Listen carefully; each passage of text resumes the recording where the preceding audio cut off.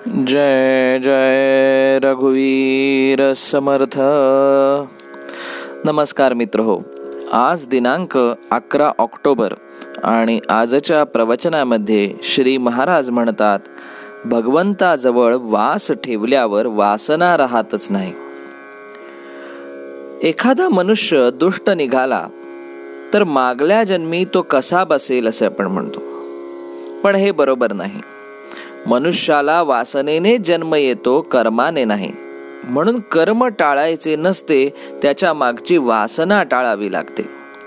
कर्म हे केव्हाही बाधक ठरत नाही, तर कर्माचा हेतू बाधक ठरतो. अधिकाऱ्यापुढे शिपाई चालतो आणि कैद्याच्या पुढेही चालतो, परंतु यामध्येही जो फरक आहे तोच संतांच्या आणि आमच्या वासनेत आहे. आम्ही वासनेचे खत विषयाला घालतो आणि विषयातच गुंतून राहतो. वासनेचा क्षय सत्संगाशिवाय होणार नाही. संगतीने मनावर परिणाम घडतो. वासना ही दुसऱ्या कोणत्याही उपायांनी तृप्त होणारी नसून आपण जर भगवंताजवळ वास ठेवला तरच ती नष्ट होते. वासना म्हणजे विषयाजवळचा वास, ना म्हणजे नको. सकाळपासून संध्याकाळपर्यंत, रात्रीपर्यंत वासनेमुळे सर्व कर्मे एकमेकात गुंतून गेलेली आहेत. म्हातारे आणि तरुण या सर्वांना वासना सारखीच आहे. मी आता कंटाळलो असे म्हटले तरी वासना आपल्याला सोडित नाही आणि देह ठेवतानाही आपली वासना आपल्या बरोबर येते. परमात्मा जसा चिरंजीव आहे तशी वासना देखील चिरंजीव आहे. वासनेच्या किंवा हवेपणाच्या 3 अवस्था आहेत. एक आस, दुसरी हव्यास आणि तिसरी ध्यास. आस म्हणजे नुसती वस्तू हवीशी वाटणे. हव्यासामध्ये वस्तू नेहमीच आपल्या जवळ असावीशी वाटते आणि ध्यासामध्ये त्या वस्तूशिवाय इतर काहीच सुचत नाही. मोठे झाड तोडायचे असेल तर आपण त्याच्या वरच्या फांद्या आधी तोडतो आणि नंतर बुंधा तोडतो.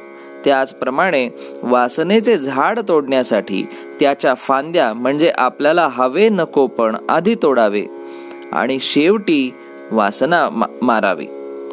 आपल्याला जे मारायचे आहे, जे मागायचे आहे ते भगवंताजवळच मागावे. ते त्याने नाही दिले तर ते न देणेच आपल्याला हिताचे आहे अशी बुद्धी उत्पन्न होईल. त्यानेच वासना मरेल आणि वासना नष्ट झाल्यावर बुद्धी भगवत स्वरूप होईल. काही न करता मिळावा इतका का परमार्थ सोपा आहे मित्र हो. त्याच्यासाठी निदान वाईट वासना तरी मारायला नकोत का? आणि चांगल्या वासना सुद्धा नीती आणि धर्माला धरून असतील तेवढ्याच भोगाव्या. श्रीमंतांच्या गरजा मरेपर्यंत भागत नाहीत, कारण त्यांना वासना जास्त असते.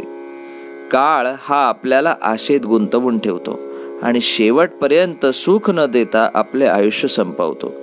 जो जिवंतपणी वासना रहित राहिला त्याला सुख दुःख नाही. आपण आपल्याच घरात पाहुण्यासारखे वागावे असे राहिल्याने वासना क्षीण होईल.